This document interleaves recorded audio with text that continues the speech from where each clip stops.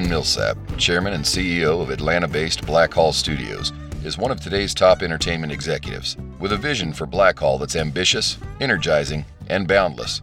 Millsap is blazing a trail through the heart of the South and setting his sights on the future of entertainment. Listen and learn as Ryan Millsap journeys through the myriad industries, people, and landscapes that traverse the complex and dynamic world of film production.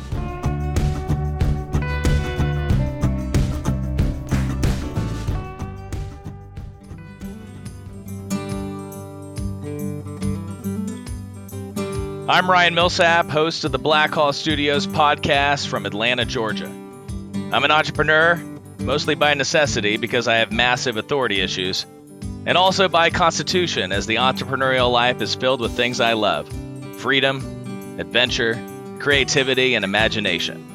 When I began this leg of my journey into the entertainment industry, you may find it interesting to know that my background before this was all commercial real estate, and that I built Blackhall Studios as a specialty real estate project for production giants like Disney, Sony, Warner Brothers, and Universal to have a place to apply their skilled craft of production. I'm from Los Angeles, but I moved to Atlanta 6 years ago.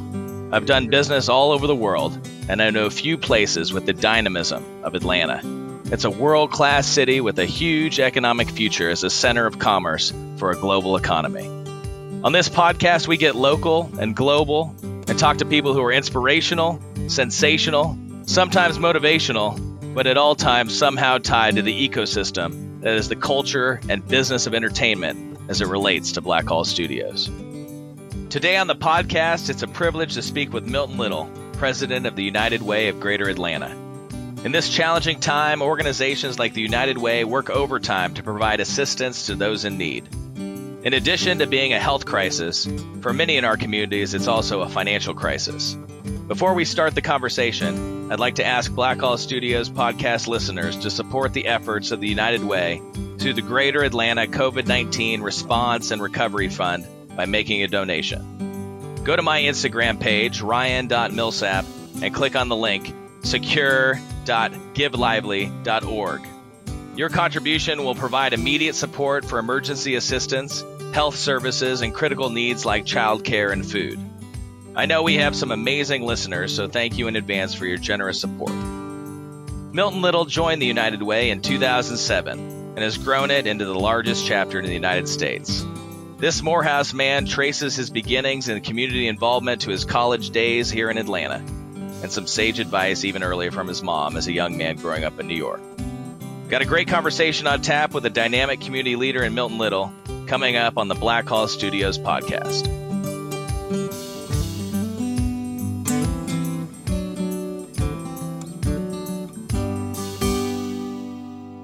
Hi, this is Ryan Millsap. This is the Blackhall podcast.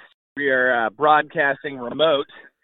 Everybody is in quarantine. Today we're fortunate to have the CEO of the Atlanta United Way, Milton Little. Milton, welcome to the Blackhall podcast.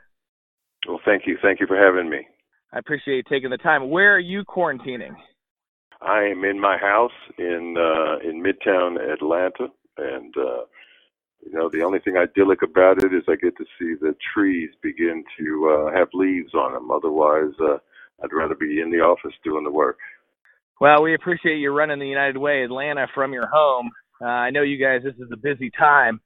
Tell us a little bit about what the response has been to COVID and how you guys are facing the coronavirus and who's started to come alongside and what you guys are doing to tackle it. Well, thank you. Thank you very much for the opportunity. This United Way has been in Atlanta since 1905, and it actually began in the height of an ice storm in 1905. So we're used to dealing with significant community challenges. As the COVID pandemic and its impacts became increasingly clear here in Atlanta, we partnered with the Community Foundation for Greater Atlanta, one of our long-term partners, and created Greater Atlanta COVID-19 Response and Refund. Our two organizations are premier fundraising and partnering organizations. It didn't make sense for us to compete for donor support for COVID response when we could join our forces, and that's what we've done.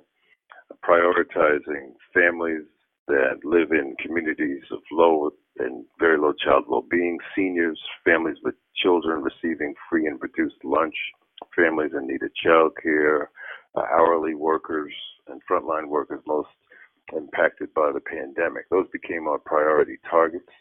And we were able to receive at the beginning $5 million grant from the Coca-Cola Company, a $5 million grant from the Robert Woodruff Foundation.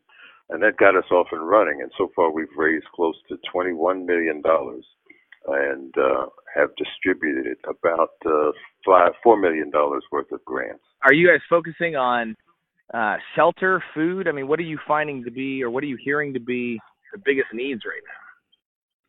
Right now, what we are hearing are the following. Emergency financial assistance with people having been furloughed from their jobs or having had their hours cut pretty significantly or finding themselves in desperate need of financial help to pay bills and to just make ends meet. And we're also seeing a tremendous amount of need in the area of food assistance. Food banks are being tapped and challenged to be able to provide food because their supplies are difficult to come by because the surplus food that they've always been getting from supermarkets and others is no longer surplus. Those supermarkets are having bare shelves themselves, and so food and financial assistance seem to be the two most pressing needs of residents in Greater Atlanta. How are you finding that people are seeking that out? Like, if somebody needed financial assistance, where are they turning, and how are you guys getting money to those organizations, and how are those organizations determining who to help and how to help? First and foremost, back in the 90s, United Way created something called 211, which is an information and referral system that allows people all across Greater Atlanta to call or contact 211, dial that simple number, and state what your needs are. And then we go through a database and find agencies near the zip code where you live that can provide the assistance that you're looking for. So we're seeing lots and lots and lots of people contacting United Way 211, and we're able to direct them to food banks and other organizations that provide emergency assistance. They're also going to those agencies themselves. People know how to find an agency like Salvation Army or St. Vincent de Paul, and those agencies do what they can to provide support. And those are the organizations we know well, and those are the ones that we have been targeting for funds from the Response Fund to be able to continue to meet the needs of those who come to their doors. Well, Americans historically aren't as accustomed to turning to the government for help. Americans have a long tradition of helping each other, but the United Way as a centerpiece of that kind of work. For people that are listening, what would you encourage people to be thinking about in ways that they can help? Obviously the government's trying to do a lot and trying to figure out how to get money into people's hands and save this economy in the midst of a pandemic. But what can people that in Atlanta, let's say, what can people in Atlanta be doing to help one another from your perspective? Sure. And the government is planning to do a lot, but it's going to take some time for the resources that the government is promising to get in the hands of people. I mean, if you just look at the news, you'll see what they expect to be the time lag between the decision to get that money out and when it'll actually get in somebody's hands. And so there are tremendous needs today that are not going to be addressed by government support that's coming weeks from now. So we would ask our neighbors and friends and family to contact United Way, contact the Community Foundation, and support the COVID Response Fund. You don't have to be a rich philanthropist to make a difference. All you need to do is be willing to provide support of any level, and that amount is going to make a world of difference in the hands of the people who need it, and the people who are calling the agencies and calling United Way for help. So we just ask people to be as generous as they can, even in the midst of concerns about their own circumstance. Every little bit helps to save this community. When the day-to-day of charitable infrastructure is happening, you're not dealing with crisis, right? You're dealing with a lot of administration. You're dealing with building infrastructure. But you're building all of that for times like this, not just for the day-to-day. Tell me a little bit about the United Way's history with crisis. I know you mentioned that the Atlanta United Way was born out of an ice storm. Yes, sir. Every day there's a crisis. I mean, it's not that it can be an ice storm or a disease pandemic, but every day there are people across Greater Atlanta who've lost a job, who are searching for childcare, who are searching for assistance for their elder family members because they don't know where to turn. And so the crisis can be one of global proportion. It could be one that just rocks an individual and a family. The infrastructure that we help to support across the region is one that deals with crises, big and small. But this United Way has been on the forefront of a number of responses. Hurricane Katrina was one, when thousands and thousands of people left New Orleans and went to cities like Dallas and Houston and Atlanta and resettled. And how do you help all of those people resettle? How do you help them find housing? How do you help them find jobs? How do you help them get themselves secure here in Atlanta with the hope that when they are ready to go back, they can go back, or they may simply want to stay in Atlanta. The 2008 recession, which is probably the closest parallel to what we face today, thousands of people lost their jobs, thousands of people were at risk of losing their homes, being evicted from apartments, didn't know where to turn for food because they were suddenly unemployed. United Way worked with local communities and funders to create the Critical Needs Campaign, and then we worked with the state to create something called Fresh Start that enabled United Way of Greater Atlanta to deploy about $22 million across the state, resources that helped with mortgage foreclosure and food assistance and those kinds of things. When the downtown tornado hit in 2008, we helped to stand up community response to those issues. And so on days when there are huge issues like what we're facing, or on days when it's just a family calling because they don't know where to turn, that's the business United Way's in. I love the distinction you made about the local crisis, the individual crisis. It shows me what an empathetic and compassionate person you are. Share with me a little about your journey to become the CEO of the United Way, your journey in nonprofits, your journey in wanting to help other people in this way. I mean, I bet you have an interesting background, an interesting story that led you to this place.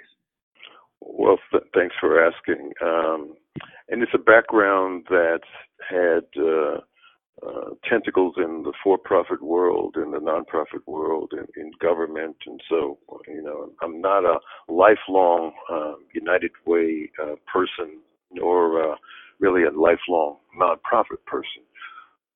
But I tell the story about being a young person and my mother and father, who were very involved in civil rights issues in the North. I grew up in New York. My mother sat me down one day and she said, no matter what you do in life, son, no matter what your profession, find a way to help somebody. And that simple conversation became the guide for the professional decisions that I would make throughout my life. And so I had a career in public policy, and I worked for Ed Koch when he was mayor of New York, and I did a lot of work in corporate philanthropy at AT&T and Lucent Technologies, and came upon United Way as a volunteer in New York, and then ultimately as a professional in the CEO ranks in Boston, and then came to Atlanta in 2007. So I've been here in Atlanta a while, and it's become the largest United Way in the country by annual revenue and impact. What was your educational background? You grew up in New York. Did you stay in New York for college? Tell me some of that story. So I left New York and came to Atlanta. Actually, came to Morehouse College, which I think added to the lesson from my mother, because one of the things that you learn when you get to Morehouse is your responsibility to give back and to be a good community citizen, as well as somebody impactful in your career. And so that added to the urgency of the focus that I was bringing to what I wanted to do in life. And then I went back to New York to graduate school and spent the bulk of my career in New York and working nationally for national organizations. With United Way, it gave me a chance to live and work in a community and be responsible for seeing the impact of the work in ways that you don't see when you work for a national organization. You get to fly in, you get to run your mouth, and then you fly back home, and you don't know whether anything you did or said has any lasting value. Well, you get to see the value every day. I mean, you're so deeply integrated into the fabric of the society and the culture of Atlanta. How have you developed those relationships over the years and helped bring so much fluid ecosystem to the way that Atlanta's business community works together? Well, one of the things that I learned early on is the power of relationships. I mean, it's trite to say that no one gets anything done by themselves, but it is an absolute truism. And in this job, one of the best things about this job is that you find people at their best.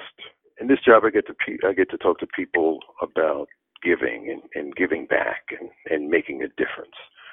Gives them a chance to be their best self. I'm not coming selling anything other than, as a mentor of mine once said, the only thing I'm selling is an easy way for you to get to heaven. So,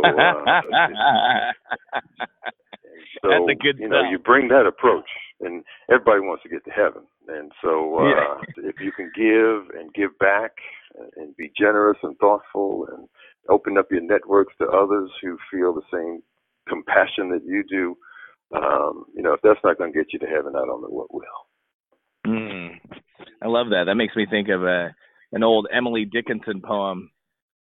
You know the poem where she says, I just blanked actually on the beginning of the poem, but she talks about how some people are trying to get to heaven at last, but she's going all along. Right. Yeah. I'm going to get that poem and I'll get it over to you after this podcast. I think. Okay. Great. So, what have been some of the things that have been encouraging to you in the Atlanta response to this pandemic? What things have been surprisingly good? Sometimes in crisis, that's when we learn the most about the people that are all around us. And sometimes we're amazingly surprised at what we find out about their character, good and bad. But tell me about some of the things you've seen in Atlanta so far that have been encouraging to you. Number one, the amount of trust and confidence that people have in United Way of Greater Atlanta and the Community Foundation, and the excitement that they have for our two organizations coming together to help bring relief across the region. That's been exciting. The fact that the fund is not even 3 weeks old, and it was able to amass $21 million in a very short period of time with very, very generous gifts from companies. And just yesterday, we received a $1 million gift from Michael Klum from Argonne Capital, who hopes that his individual effort will help to encourage other people of means to follow suit. When you see examples of generosity from foundations and individuals and companies, you just can't help but be encouraged, and you can't help but feel good that, in my case, I've run an organization that has continued to receive the faith and confidence and trust of people, and the expectation that in circumstances like this, we are going to play a leadership role. And so you can't help but feel good by all of that. I can see that happening all around me. I've I've been really encouraged by seeing my friends all reaching out to each other, checking in on each other. You know, I've watched people be very selfless, which I find to be surprising. You know, living in a capitalist country and watching capitalist principles at work, oftentimes it's easy to feel like everyone is selfish until you get a crisis, and then you start to realize that in a crisis, people's hearts are socialists. You know, they want to take care of the whole. They want to take care of each other. They want to take care of their community. Now, in America, we may not want that mandated, right? That's always a political question. And sometimes it has economic consequences because you don't want to stifle innovation. But wow, is it encouraging to see the socialist spirit in times of crisis. Like I've just been moved by that. I agree entirely. And what's unique about this is the fact that it's revealing how interdependent we are. Because at the very core of the solution to how we're going to get past this is my having to rely on you, that you are going to wash your hands and take precautions that will enable me to be safe. And you have to rely on the fact that I'm going to do the same. And this is not an us and them or we against whoever. This is one of only everyone working together will get us through this. And that, I think, is what helps to animate the kind of spirit that you were just describing. Where did you get this kind of spiritual imagination? You know what I mean by that question? Yeah, it's the people in Atlanta who have heard me talk about this have heard me say my mother's father was a Baptist preacher. So there's a little bit of that. I went to an Episcopalian high school. I went to a Baptist college. My mother really thought I was going to be a priest when I grew up. So, there is a spiritual and sort of religious stream that sort of runs through me. But I also just approach the work from the standpoint of, how do you appeal to that part of goodness that I believe exists in everyone? And I think people are searching for purpose and for meaning, and charitable giving and responding to crises like these really helps to fuel that sense of purpose and meaning. And that's the sort of philosophy that guides, the work I do in this charitable sector. What you are talking about is that family dynamic that in many ways gives you exposure to the possibility of a spiritual world. And then at some point that has to take hold and you have to take responsibility for your spiritual imagination in your own way. And it sounds Sure. like you did that in college. Is that fair? Is that when it felt like it really got rooted and you started to say, I'm going to take responsibility for making a world into the world that I want it to be, that I hope it to be? Yes. Yeah. It did. It guided me there because I knew that I wanted to pursue as a career public policy because I wanted to learn how the machines of public policy work to create or to undermine fairness and equity and opportunity. That I could be in a small agency and running programs, but I needed to know what the levers of power and influence were, and so all of that sort of got solidified when I was an undergrad in college. One of the things I'm observing in this crisis is that we just weren't ready for this as a society. We didn't have any pandemic plan, whether that was medical or economic, and so we're learning as we go. I have a lot of grace for that. Because this is how change happens, is we encounter things that we didn't realize were problems, or we encounter weaknesses that we didn't know we had.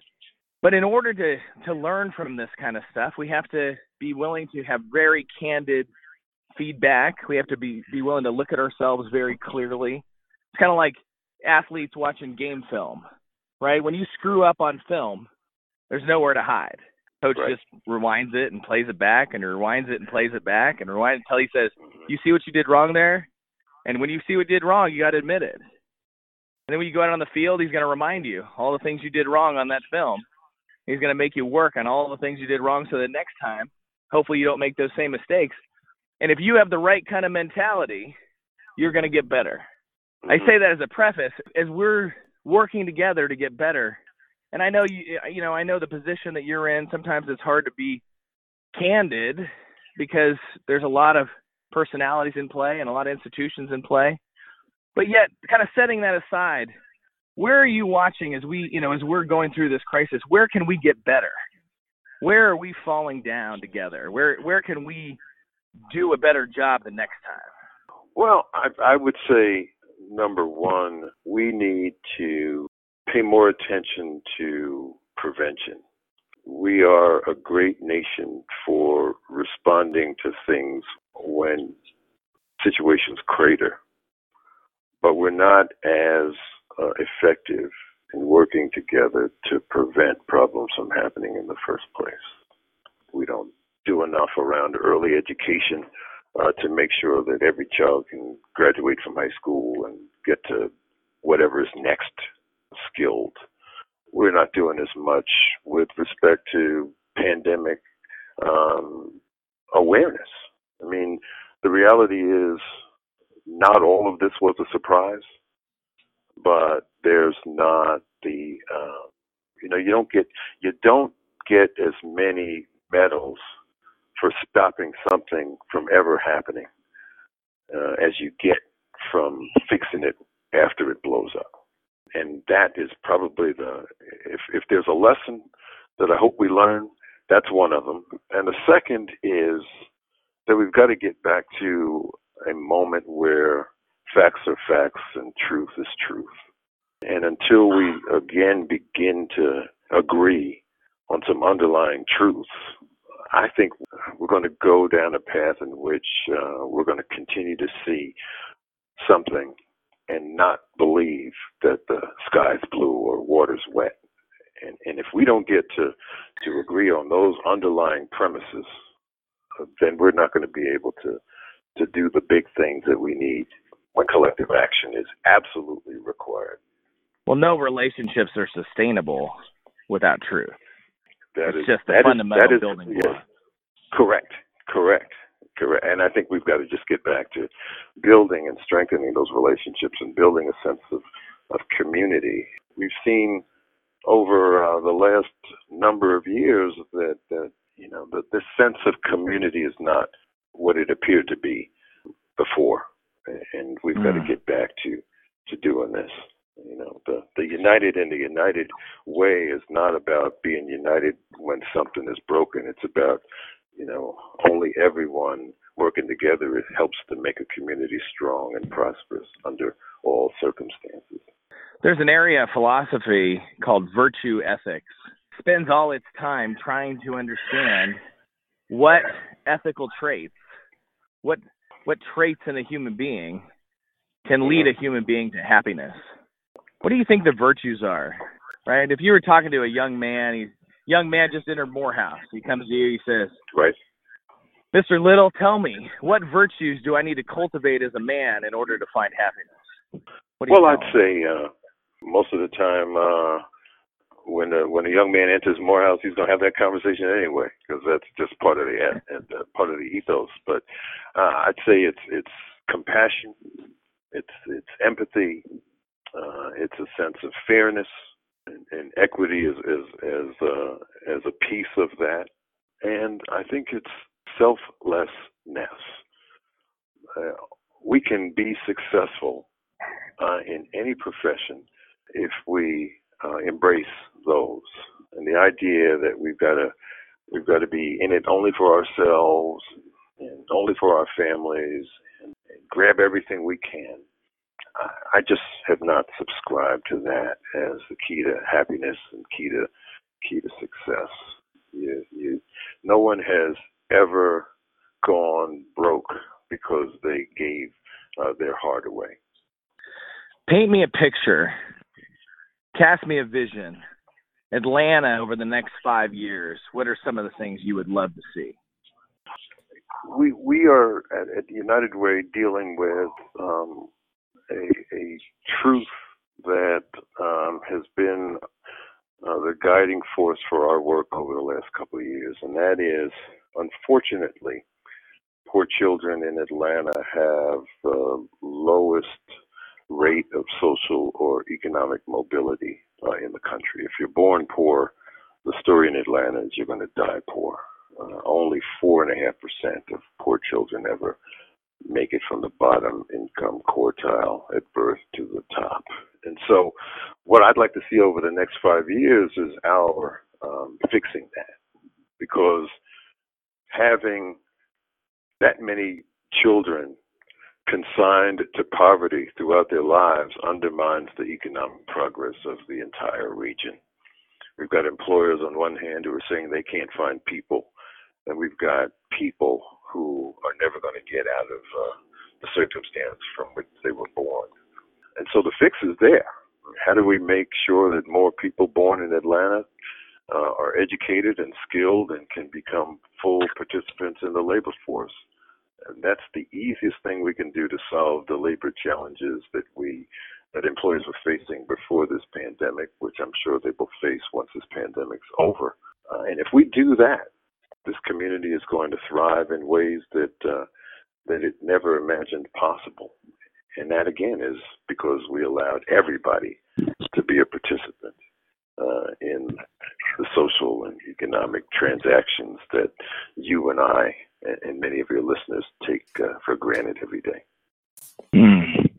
Milton, we are out of time, but I so appreciate your leadership, not only in this time of Corona crisis, but as you've so wonderfully pointed out to me and what I'm taking with me from this podcast, thank you for your leadership in the day-to-day crises that all these people in Atlanta face, all the ways that you gather resources and deploy them to the people on the ground, distributing those resources. Thank you for your leadership in nobility and virtue. I can tell that you've had a big impact on a lot of people's lives, and we really appreciate you being on the Blackhall podcast. Well, thanks for having me, and thanks to your listeners, and thanks to the people of Atlanta who time and time again step forward to support United Way and allow us to do the work that we do.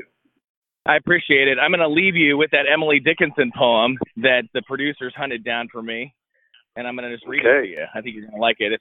It's Emily Dickinson's 236. Some keep the Sabbath. It goes like this. Some keep the Sabbath going to church. I keep it staying at home, with a bobolink for a chorister and an orchard for a dome. Some keep the Sabbath in surplice. I just wear my wings, and instead of tolling the bell for church, our little sexton sings. God preaches, a noted clergyman, and the sermon is never long. So instead of getting to heaven at last, I'm going all along. I got it. Isn't that fantastic? God, I love that poem. All right. We'll hold on to that. Yeah, I appreciate it. Thanks, Milton. Have a great day. Stay safe out there. You too. All right, you too. All right, bye now. Bye-bye. I'll leave you guys with thoughts, which are reflections that I write on Instagram. Coronavirus can only win if extroverts can't stay in. I'm Ryan Millsap, and this is the Blackhall Studios podcast.